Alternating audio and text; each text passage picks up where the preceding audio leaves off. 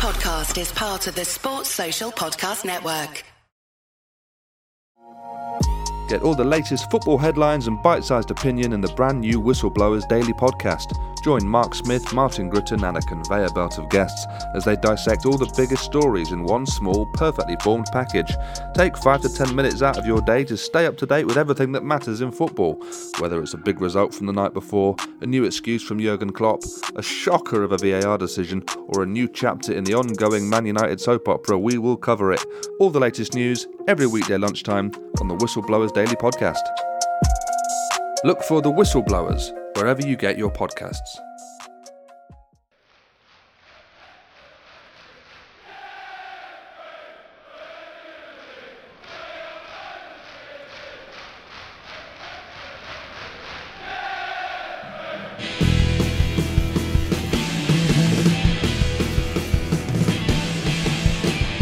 Hello and welcome to the Chels. 3 weeks in and I've rediscovered Misery. Oh, Misery. There was a song, wasn't there?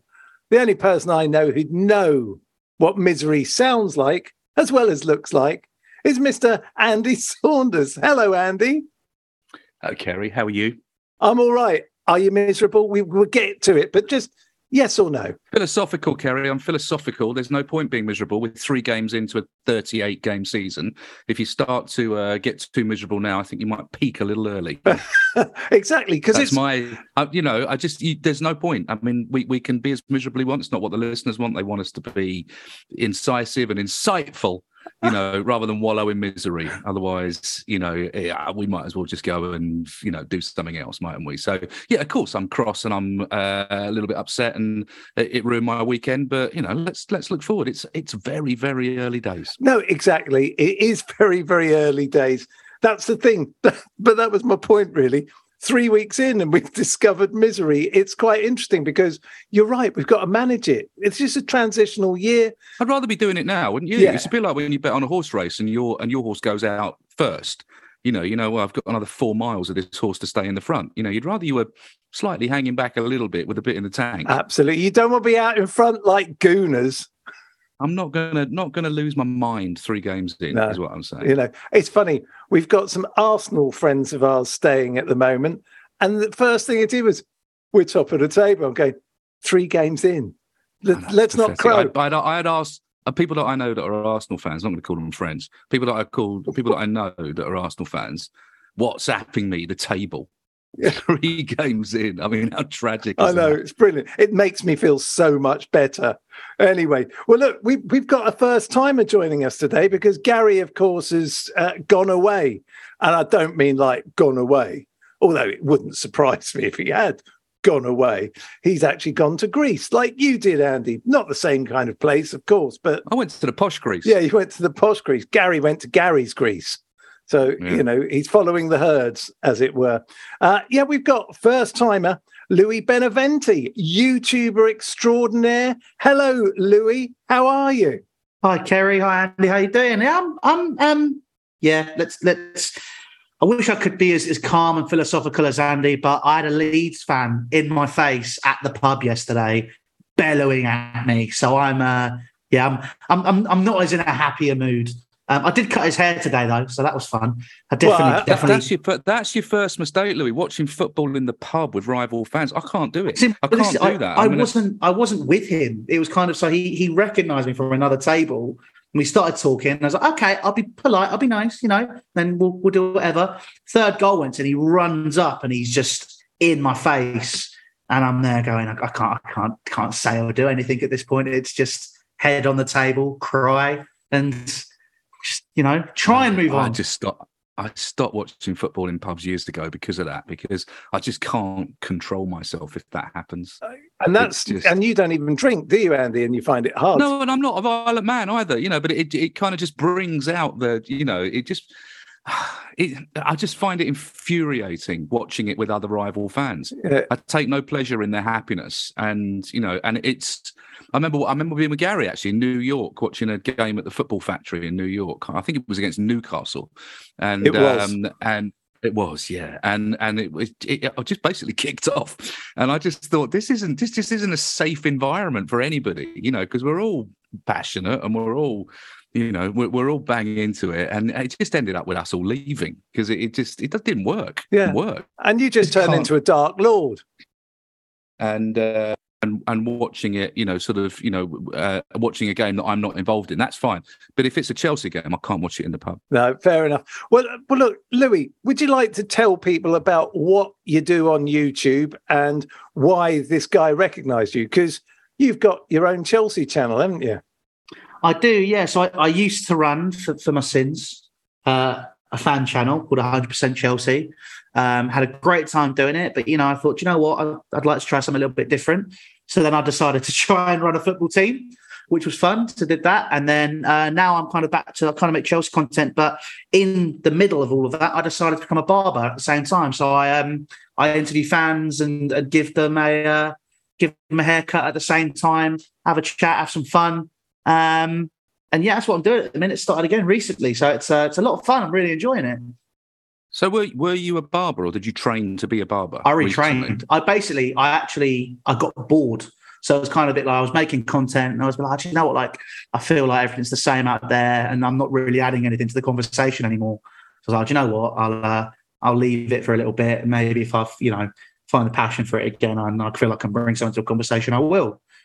And yeah, I mean, in the end, I literally remember it was the day I was unpacking the flat I'm in now. I'd finished unpacking. I was on the phone to my dad, and it was very much just a conversation of, do you know what, screw it.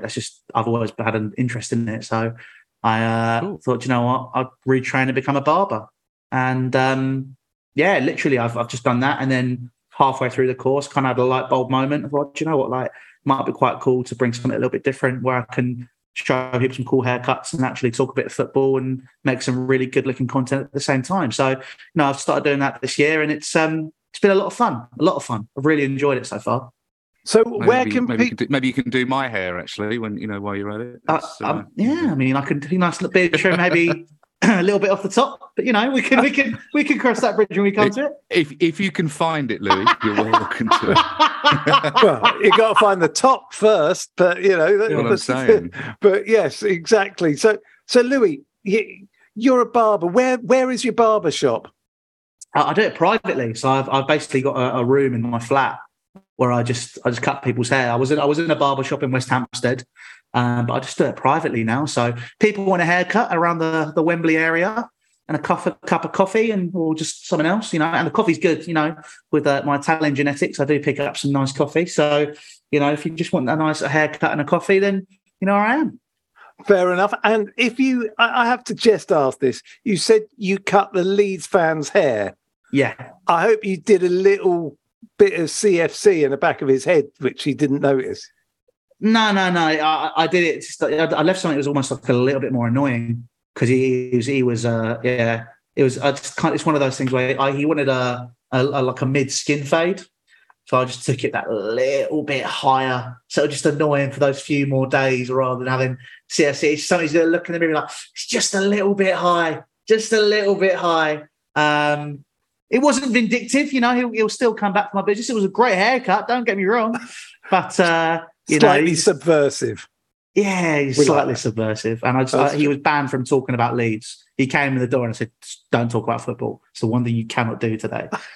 So, quite right. So you weren't recording that one to put out. Quite wise. So I suppose, and where can people find you on YouTube? Give them the details. If you just type in my name, so Louis Beneventi, so Louis, Ben, Eve is an Adam and Eve, NTI, I should come up. So yeah, that's where you can find me. And then, there's lots of other content coming soon as well. Superb. Well, there you go. We will hopefully get to see you at some point. And maybe do you do beards as well?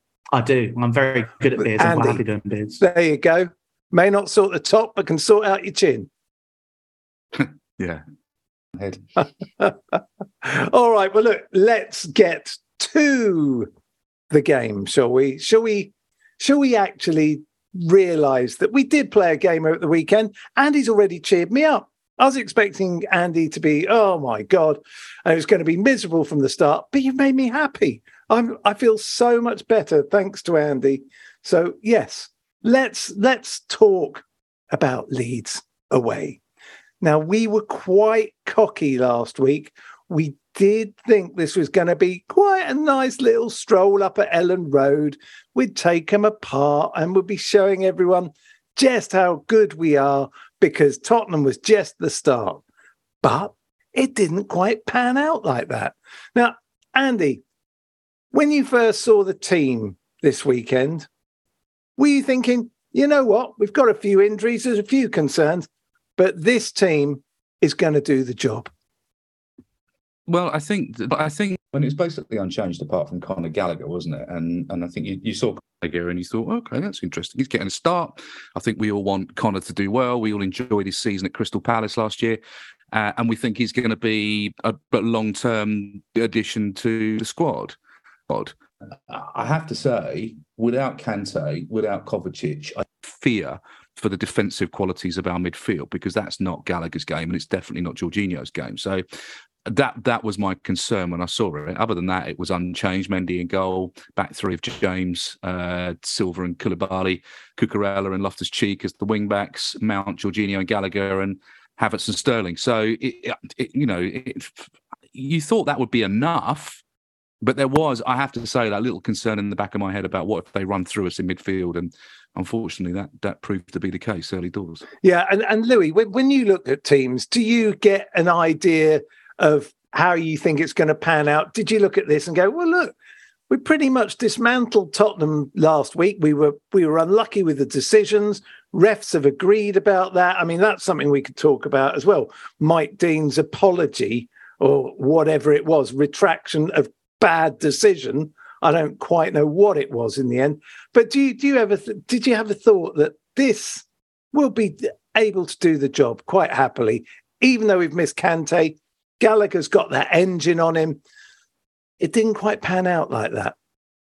Well, me and you had a conversation, didn't we? You gave me a bell when I was on the way to the station, and we were kind of chatting. And I was like, do you know what? Like, we should be okay. You know, we had the same concerns as Andy. You know, like, is he going to run through the midfield? You know, is there going to be an issue with that? We thought, oh, do you know what? Like, should be okay. Obviously, always be wary. It is Leeds, but there was no real concerns.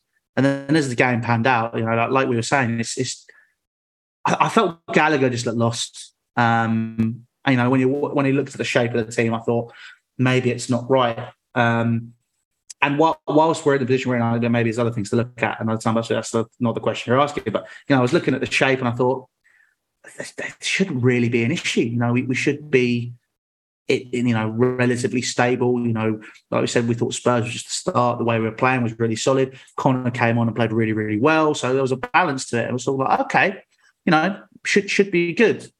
And it was. I'm just shocked more than anything with how it went. Okay, well, here's a question.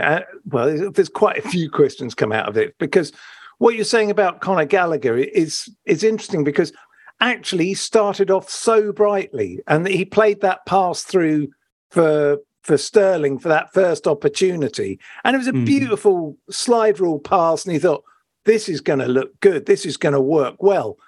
And then Sterling ended up with that offside goal, and suddenly it just seemed as though that gave a bit of a tonic to Leeds before we get to the disaster.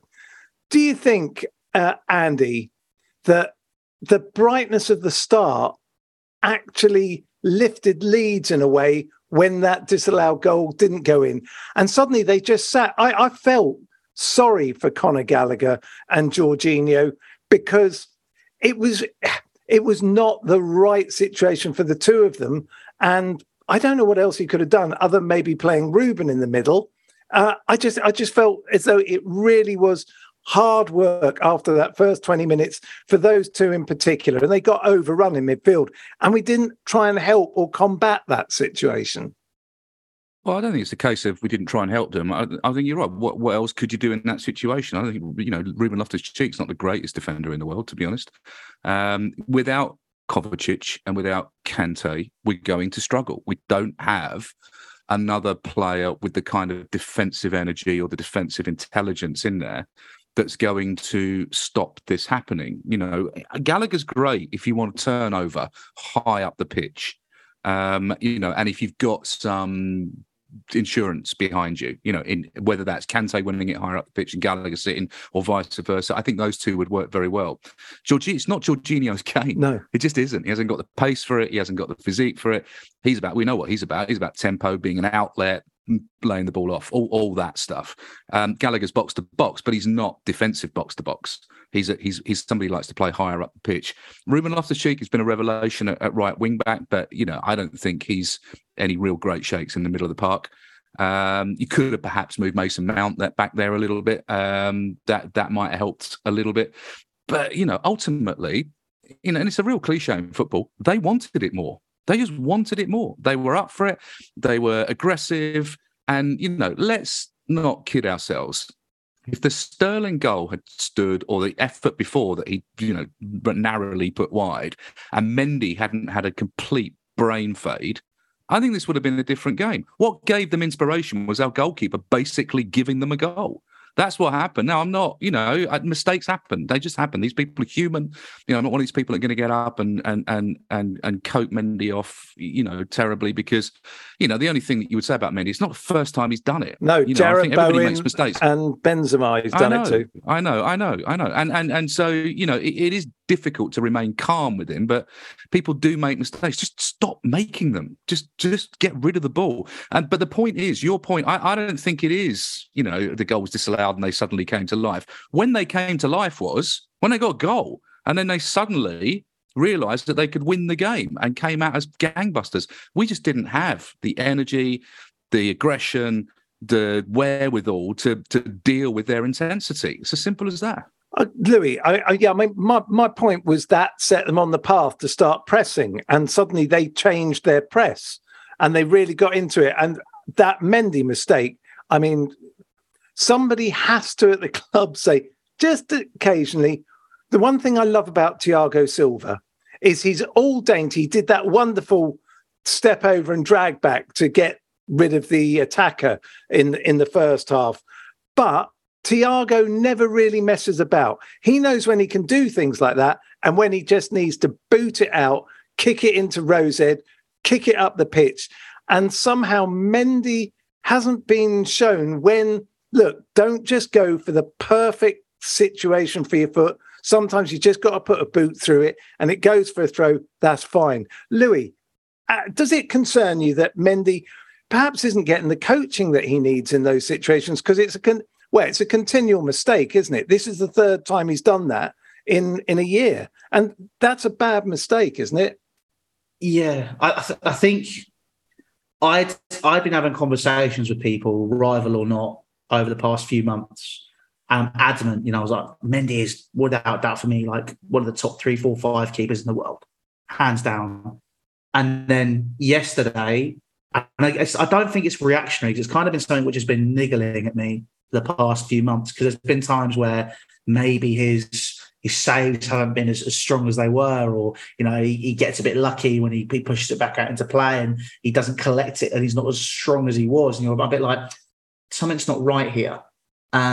Yesterday's brain fade was a bit worrying. Like I'm trying not to sit and sound reactionary, but it's quite hard, obviously. I think, you know, I think that he does need to get some better coaching, but I think also at the same time, the way we've played under Tuchel for the past 2 years, basically nearly, we have been very defensively resolute, and he hasn't had to do a lot, you know. And I think it's almost like when he's had to come under pressure, he has kind of suffered a little bit from it. So I think that we just need to sort. I think it might be a mental thing more than anything with Mendy. I think, you know, overall, I think, you know, it is just one mistake. I know he's done it a few times, but it is a rarity. You know, the vast majority of the time, you know, afterwards, he then makes some fantastic saves. Obviously not in this case yesterday, but, you know, he makes some good saves in other games. He proves his worth in other fixtures, and he is still up there. But I do feel the goalkeeper coaching at Chelsea has not been as good as it was for quite a long time. I think ever since Christoph Lolachon What do you mean by that, Louis? That hasn't been as good. What's missing? I just feel you got Christoph Lolachon when he was the coach with Czech and with beforehand as well, and then at the beginning of the quarter, you saw this mental resoluteness, and you saw sort of the quality of goalkeeping was a lot better. I personally just don't feel Hilario is a great coach. But I'm sorry, but just to challenge you on that, what do you base that on? Czech was a world-class generational keeper. You don't coach mentality. Mentality is there or it's not. And I think that I don't understand why you think Lolachon and Hilario are such different. I'm just interested to know what you base that on. So I know Christoph's daughter quite well, right?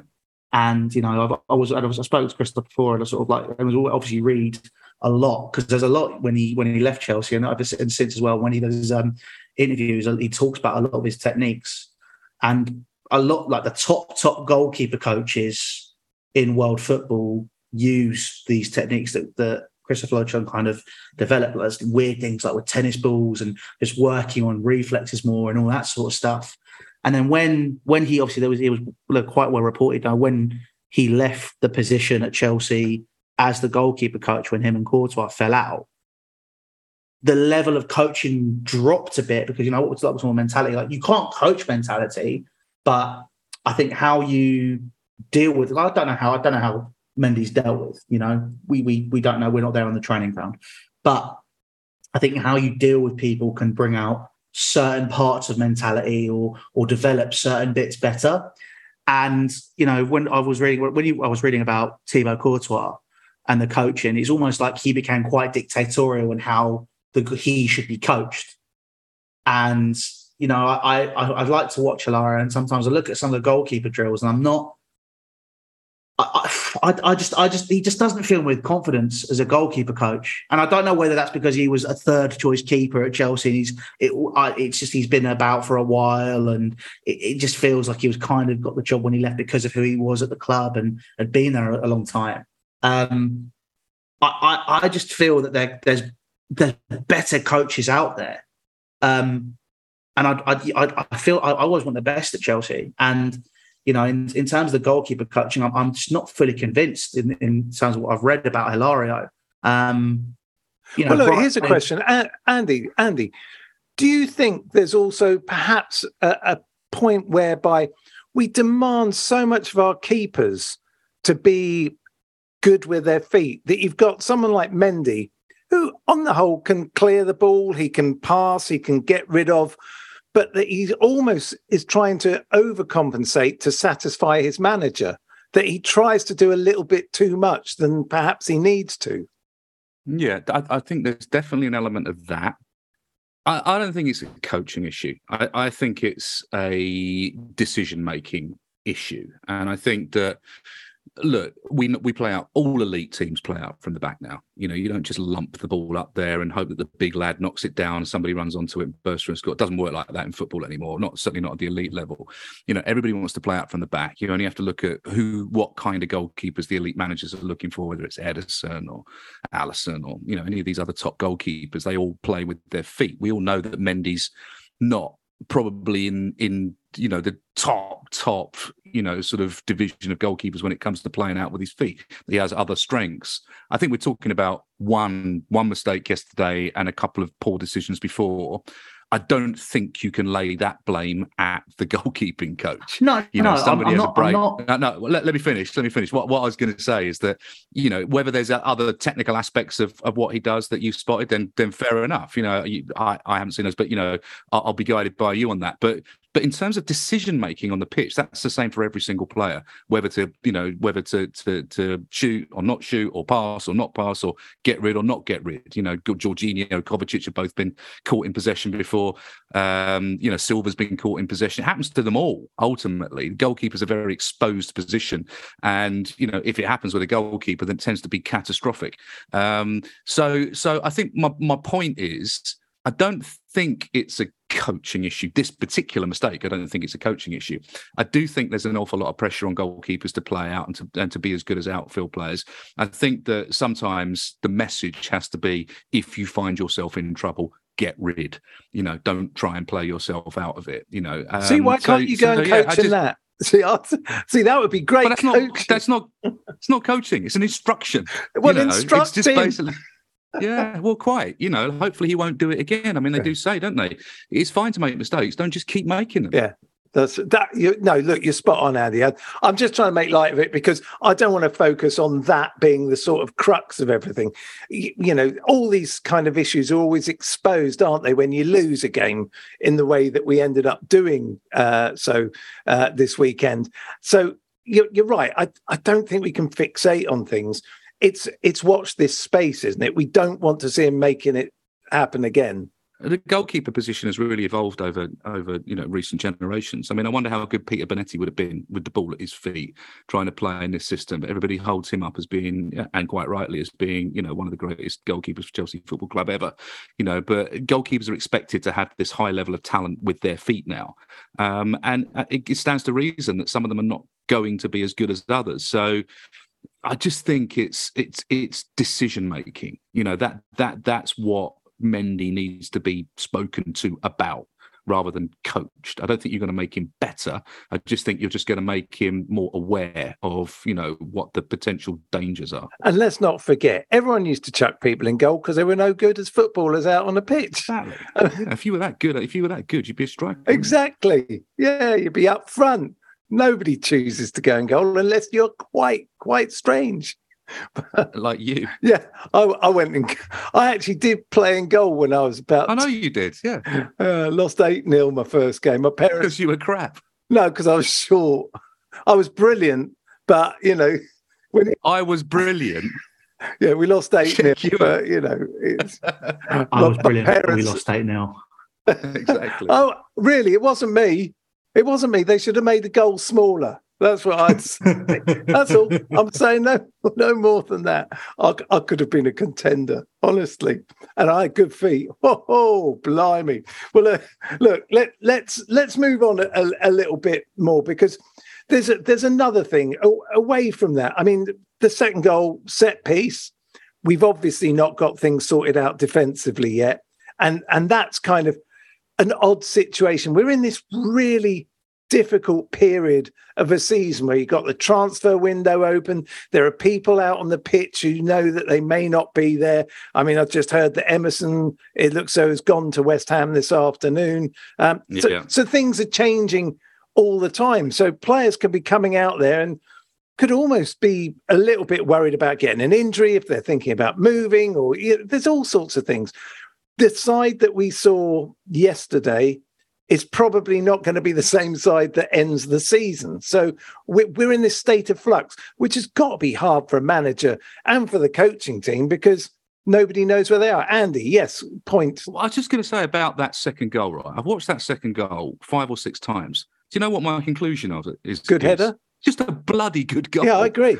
I mean, there's not an awful lot wrong with the defending there. Pick the man up, one man either side of him. He just got to the ball first. I mean, every goal by its nature is a mistake. Otherwise, it wouldn't be a goal, right? I mean, we've always said that. You can see the mistake in any goal that's scored.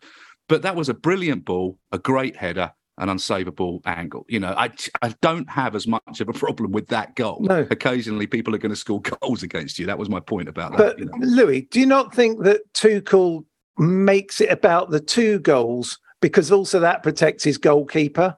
That actually says, we're not defending as well as we normally did last year. And he's trying to take the pressure off Mendy, isn't he, in a way? I noticed that. I felt like because there was some comments he made after the game that were very out of character. I was a bit like, I could semi-tell that he was kind of sitting there trying to take the pressure off the team, almost like Mourinho used to, where he'd have that moment where he'd quote unquote make it about him, so that people would talk about what Mourinho said rather than look at what that happened with the team. But like Andy said, there's not a lot wrong, and obviously there's always a mistake with second goals or with goals whenever they go in. But the one qualm I have with it, and it does my head in, because every team's doing it and it just doesn't work. I don't. It wasn't even pick up the man. You could, because the way we were stood, it was zonal marking again, and I can't stand it. You could saw the way that it was the way that it kind of, because you saw him make the run. Thiago Silva was in his zone defending that, but obviously because the guy makes a run, Thiago Silva was waiting for the ball to come in and trying to figure it out. And it's like, I just don't understand why teams continue to do it. It's something which I really struggle with. Because every team, when you look at it, it's whenever the goal goes in with zonal marking, you automatically point to where it is, and because it is zonal marking rather than following that man. The goal itself, blimey, like I was saying, fantastic header. But the way that Tuchel's deflected those comments is intelligent. I think it's really good, and we're not defending. We didn't defend as well as we have yesterday. Obviously, I'm not a fan. I'm not a fan of zonal marking either. I'm a fan of a mix of marking. I think you have to have some zonal marking because you have to mark the zones. So you've got to have a man at the near post. You've got to have a man on the edge of the box. You've got to have a man, on the 6-yard box. You've got to have some zonal marking. I didn't have so much of a problem with this particular set piece from zonal marking because the problem if you don't have zonal marking is the variables. There are so many variables. You can't just say, like you do on a Sunday, we've all played Sunday football. You can't just say pick the man up because, they're going to have a very set, they're going to have a train, or they're going to have, people arriving. They're going to have a well thought out, sophisticated routine normally from corners. You can't just say pick a man up, because there's a height issue. There's all sorts of stuff going on there. So you have to have a mix of zonal and man-to-man marking. And I agree with you. When it's more zonal than man-to-man, I find that it can be a little bit static. I think in this particular case, it was all right. I think it was all right. I don't think he got that much of a run, because that's often the criticism of zonal marking is the man gets a run on you. I don't think he got that much of a run. I just think it was a bloody good goal. Yeah, I agree. And do you not think also there's a little bit of envy from us, because all our corners yesterday were pretty much hitting the first man. I mean, Mace was not hitting anywhere that was useful. Mace wasn't on it yesterday. No, he wasn't. He wasn't on it. He really he wasn't on it, and he hasn't. He can go in and out of games a little bit. I thought he was pretty much invisible yesterday. Well, it's quite. But this is the problem, isn't it? If I felt for the midfield in particular, because they nullified that and they were fighting a lost cause. They really were. So, I mean, look, you could say Kai Havertz was almost as invisible as a Lukaku game. He wasn't good. No, he just wasn't good yesterday. And he couldn't even get involved in an argument, as it were. I mean, you know me, I love Kai Havertz. Yeah. I genuinely do think he's a brilliant player. And if we can get the best out of Kai Havertz, and if we can play to his strengths, and find players around him, we can build a team around Kai Havertz, because I just think he's a brilliant player. But he was completely lost in that game. I think the whole front unit was completely lost. I thought Sterling started brightly, faded throughout the game. I mean, when you're relying on substitutions like Pulisic and Ziyech to win you the game, it's over. Yeah. Those players are good enough and talented enough to make things happen, and we haven't made things happen this season yet. What do you think, Louis? What do you think of that summation of Havertz and the forward players, that it's just not working out? And Ziyech, let's face it, he's in Amsterdam by 7:00.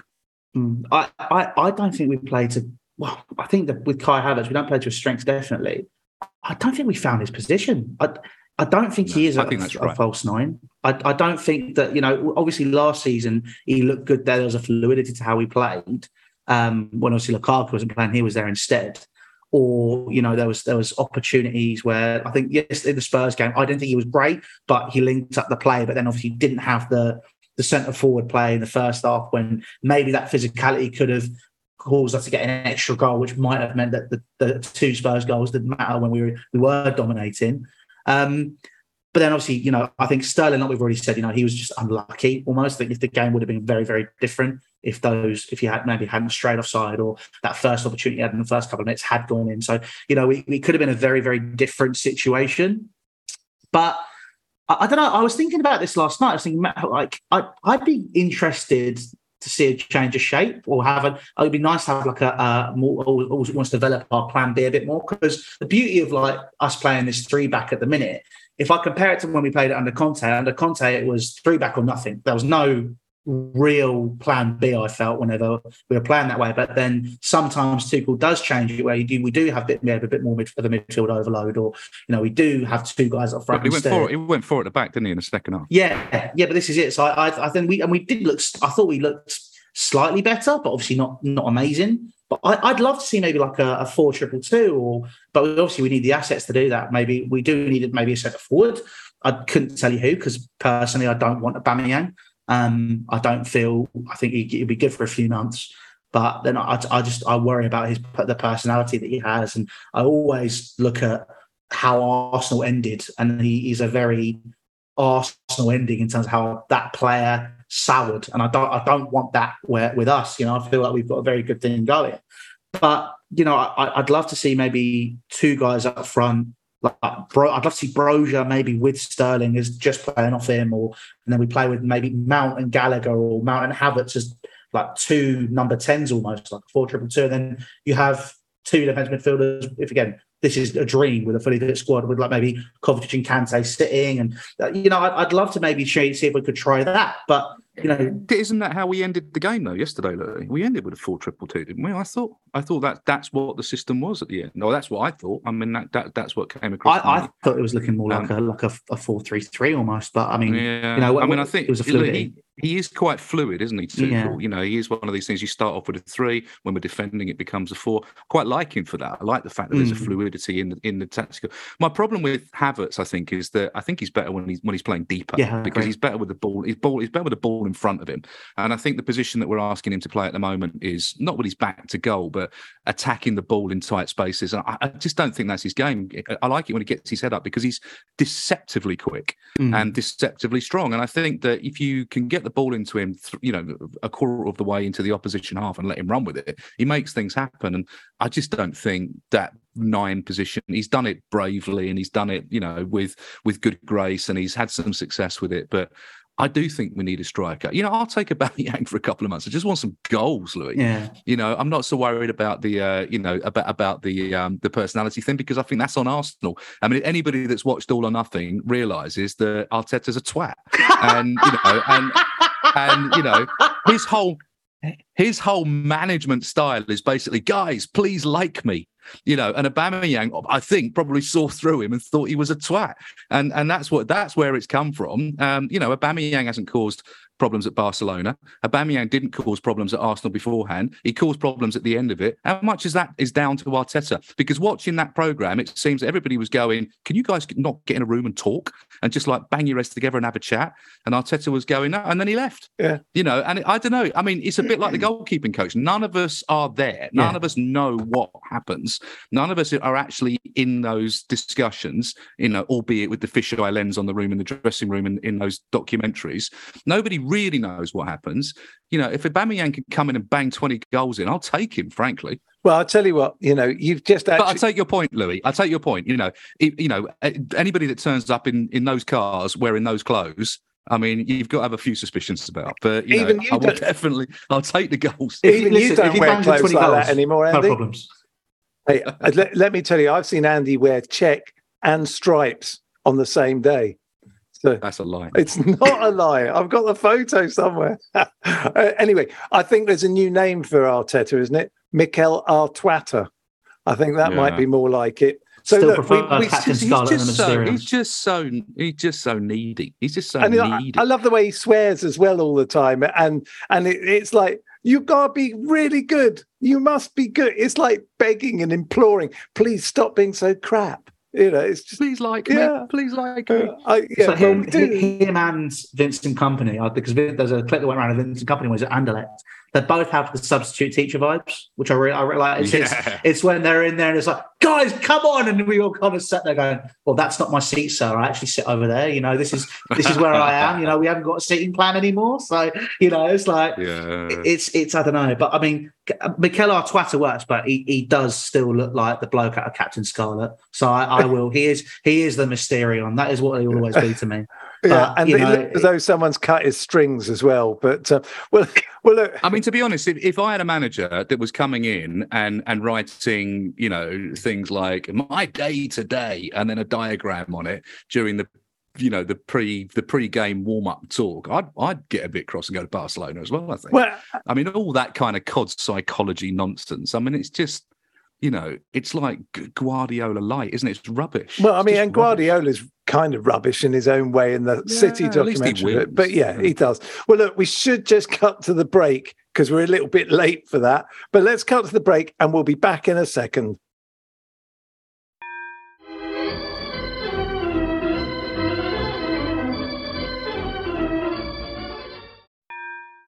And we're back. So yeah, I mean, there's one other thing I wanted to talk about before we got sidetracked by Arsenal, who, as we know, are top of the table. Well done, Arsenal. Where will you be in about 38 weeks? Yeah, please WhatsApp me the table, Arsenal fans, after 3 games. Yeah, and Louis, but don't do it to me. I'm not interested. It's those two that want it.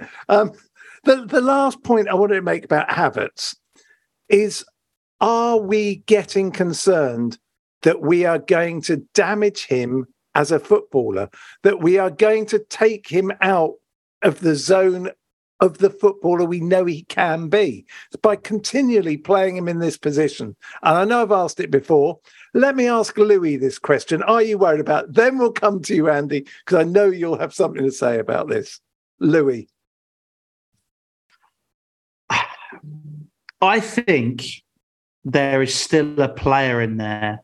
For sure. And I very much think if we sold him tomorrow, it's not going to be back to Leverkusen. It'll be a Real Madrid. It'll be a Bayern Munich. And I think that, like Andy was saying, he's done that number 9 role admirably, but it's not his best. It's not his strength. But then at the same time, where do you play him? Because we need to completely change the shape. But it's a tough one. We got. I think our core is quite young, which is what I like. So we do have the ability to change it, to make it that bit more cohesive and try something different. I'm not sure we'll damage it because I think because he's done the role so admirably, he's proven, and he proved it by Leverkusen as well. He can be deployed in so many different positions. He can do so many different things, and it's almost like another string to his bow. If he is in another team, you go, okay, well, you can do that if we need you to. Obviously, not what you're best at, but we can do that. But we didn't pay so much money for what was considered, and I think potentially could still be a generational talent. To make him a utility player, I think we need to try and figure out what the best is for Kai Havertz, for him to thrive and show us what he can do, because you've seen what he can do so many times. I just want him to be able to do it more. Yeah, that is kind of my point. When I say damage him, that we're stopping him being this player we know he can be. Andy, what are your thoughts? Look, Louis is absolutely right. We didn't pay all this money for him to be a utility player. Brilliantly put. That's absolutely true. You've signed a Lamborghini. You don't turn him into a Vauxhall Corsa. He's a brilliant player. The other thing I will say, he's 23 years old. You're not going to damage a 23-year-old player. What you need to do is put the right team around him to give him the right teammates to play with. I mean, let's be honest. How many of these expensive players that we bought that were supposed to be the kind of counterpoint to what he does have failed? Pulisic, Ziyech, the list goes on of these players that were supposed to be the runners that were going to allow him to sit a little bit deeper and play his football. These players have not delivered. And I don't think that's on him. I think it's on them. I think is really, he's ready to go. And I think that he's got everything. He's got great feet. He's an elite header of the ball. He's got a brilliant football brain. He's a leader. His physicality now from when he started I think it's on point now. I think put the players around him. I think Sterling's a great addition to the squad for him.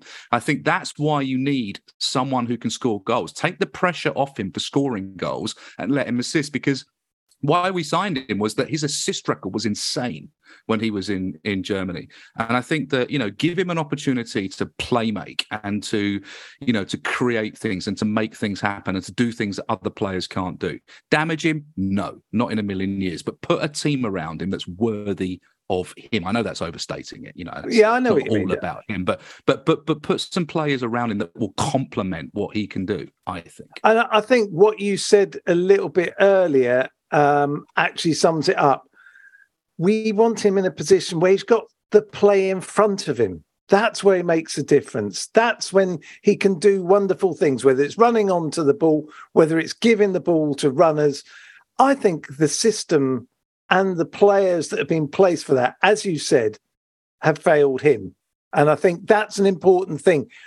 I worry the way the people talk about it, that, he's anonymous. Well, he's anonymous because he needs teammates who understand what he can do for them and be able if you to told Kevin De Bruyne to play in the position that Kai Havertz is, you'd have exactly the same problem. Well, he played as a false nine for City and wasn't very good, if you remember. Well, that's my point. Exactly. If you said to Kevin De Bruyne, go and play in the penalty area, go and sit around the edge of the 18-yard box and play essentially, parallel to the play, as opposed to with the ball in front of you, he'd be a very different player. I think if we move Kai Havertz back, put the ball in front of him, allow him to get his head up and allow him to create things, you'll see a very different player. Yeah. And I think, you're not going to damage him, but you might waste him. Yeah. Well, that's kind of damaging for us. That's where the damage is. It's for us.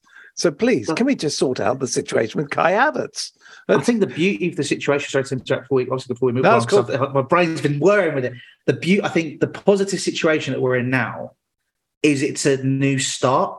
I think we've mentioned all these players. We've mentioned, Ziyech, Pulisic, we can maybe put Timo Werner in there, definitely put Lukaku in there. Definitely put Timo Werner in there. Our recruitment process over the past 3 or 4 years, maybe even longer, hasn't been great. That's because we've had so many different managers. Right now, we've got a new owner who wants to back the manager, who wants to, obviously he's taken over the sporting director role, but he's already understood and learned that he wasn't making the right moves. So he's looking at a Michael Edwards, who's helped Liverpool do so well. We're actually looking at creating a structure. And the beauty of what we've got now is this is a fresh start for everybody. It's something completely new. So now if we make the right steps, like we're talking about dropping Kai Havertz deeper, if we then look at it and go, what we say, might say it's insane to build a team around him. But with the players that we've got, Reece James, Kai Havertz, Mason Mount, Conor Gallagher, obviously he's very early doors for him, but someone who's going to could be around for a long time. Raheem Sterling we brought in to be part of that process. If we build a team around these players and play to the strengths that we have, like we're saying, we're missing a playmaker. Kai Havertz is that. We bring in the right player. We have the right recruitment. This team will be fantastic. But we just need to put those tools in place. And I feel personally that with the way the takeover happened, obviously we are 3, 4, 5 weeks behind the other clubs in terms of our recruitment process because they've had it already implemented. Give it that time, have the same conversation in a year's time. We can see if we have grown and we have matured, but we have to build it around these teams and around these players, and just see how it develops and learn our lessons, which I hope we have done. Yeah, and there's somebody you mentioned there that I do want to talk about, and we're getting close to the end of the programme, so we should try and wrap it up. But there's big discussions to be had, as we are seeing.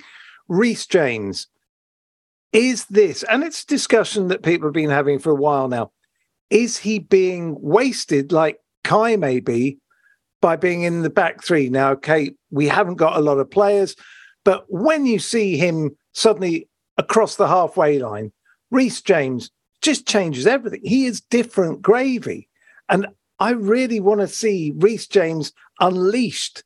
Yeah, he can defend. Yeah, he can run around. Yeah, he can tackle. Yeah, he can cover space. Fantastic.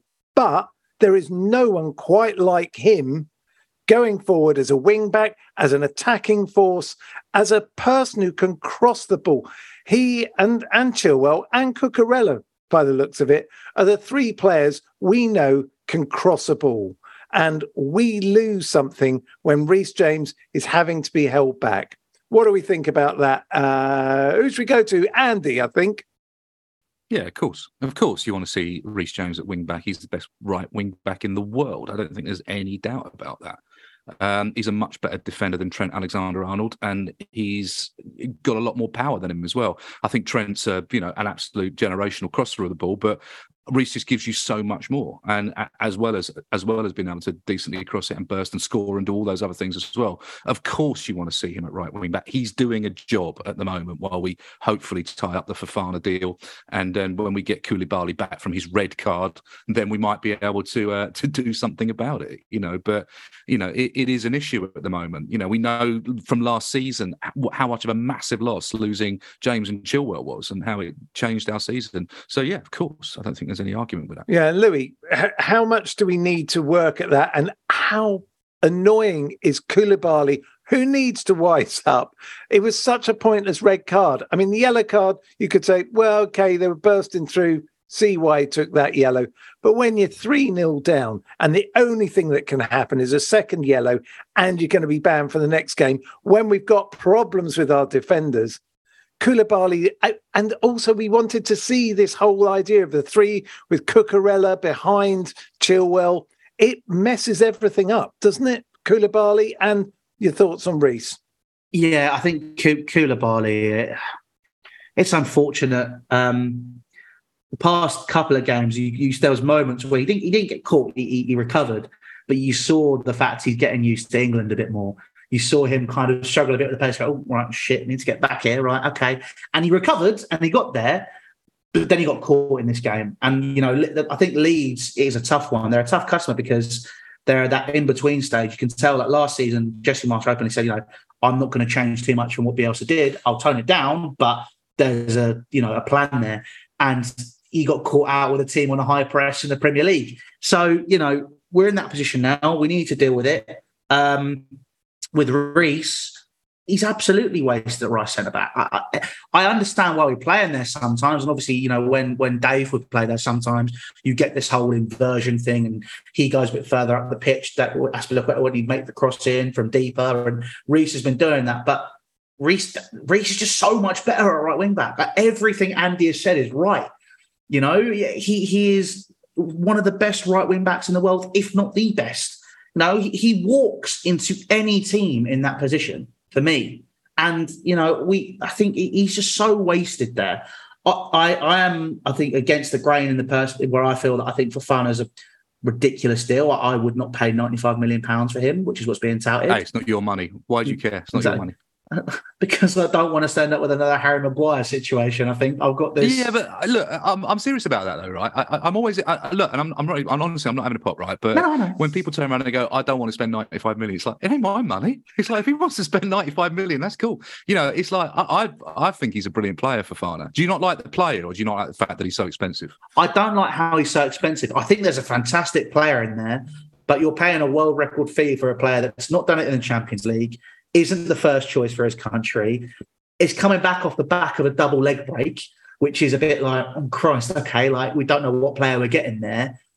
And he's so young and I don't think he has the pedigree to pay that fee. Do you know what I mean? Like you pay a world record fee for a world-class defender with a proven track record. Obviously, there's no doubt we've probably already gone to knock on PSG's door and gone, is Marquinhos available? Or, is Kimpembe available, which we already have. He's not world-class. But, these players have a bit of pedigree.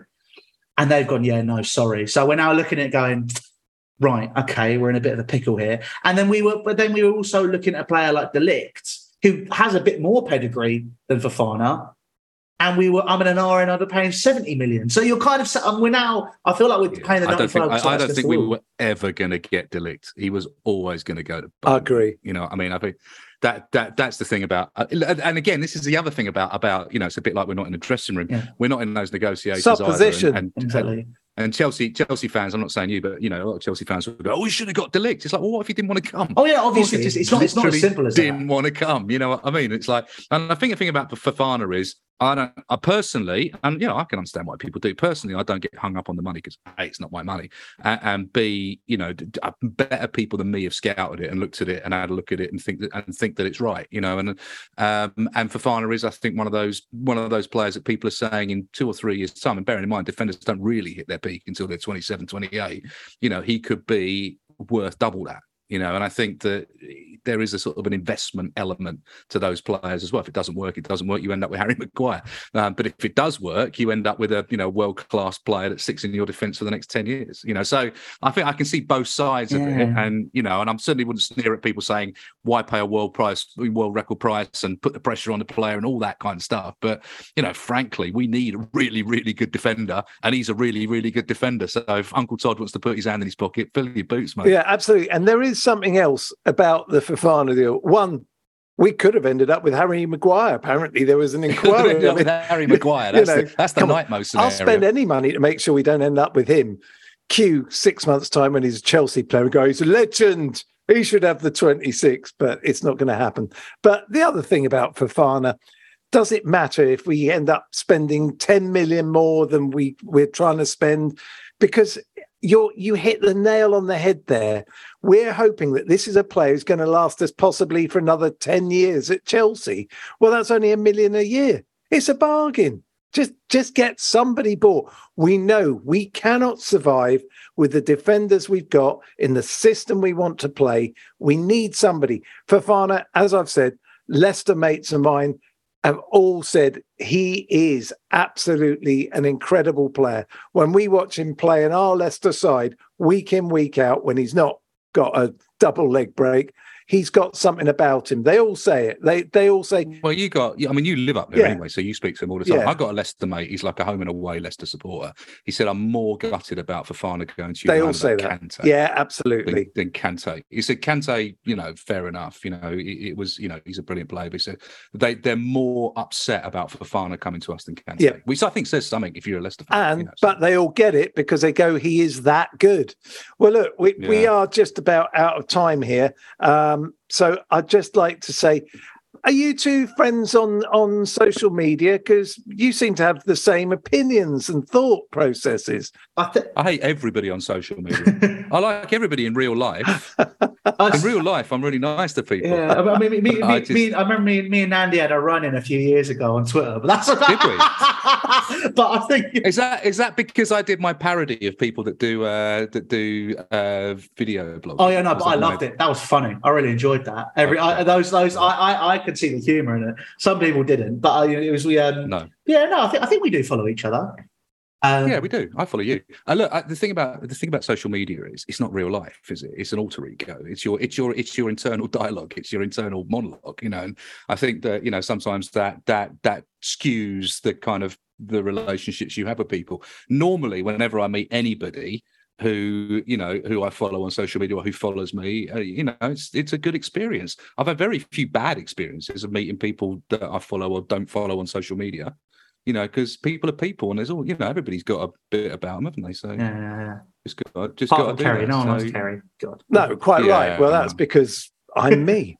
Well, I'll tell you what. I'm going to draw this loving, the Andy and Louis loving is going to be drawn to a close now because I can't. I'll tell you what I it. like, Kerry. I like people with passion, and I like people that when they commit to something, they're really passionate about it and they're open about it. And clearly, Louis, you're a very passionate fan, and you've got passionate opinions, and that's what's not to like about that. I mean, that's why we all love this game, is that it's a brilliant game of opinions, and obviously all my opinions are right and most people's are wrong. But I love people with their opinions. It's great. It's a good thing to have. Not Kerry's, obviously, but excellent. Or Gary's. Right. Look, can we just mute Andy for the next 7 or 8 years, please?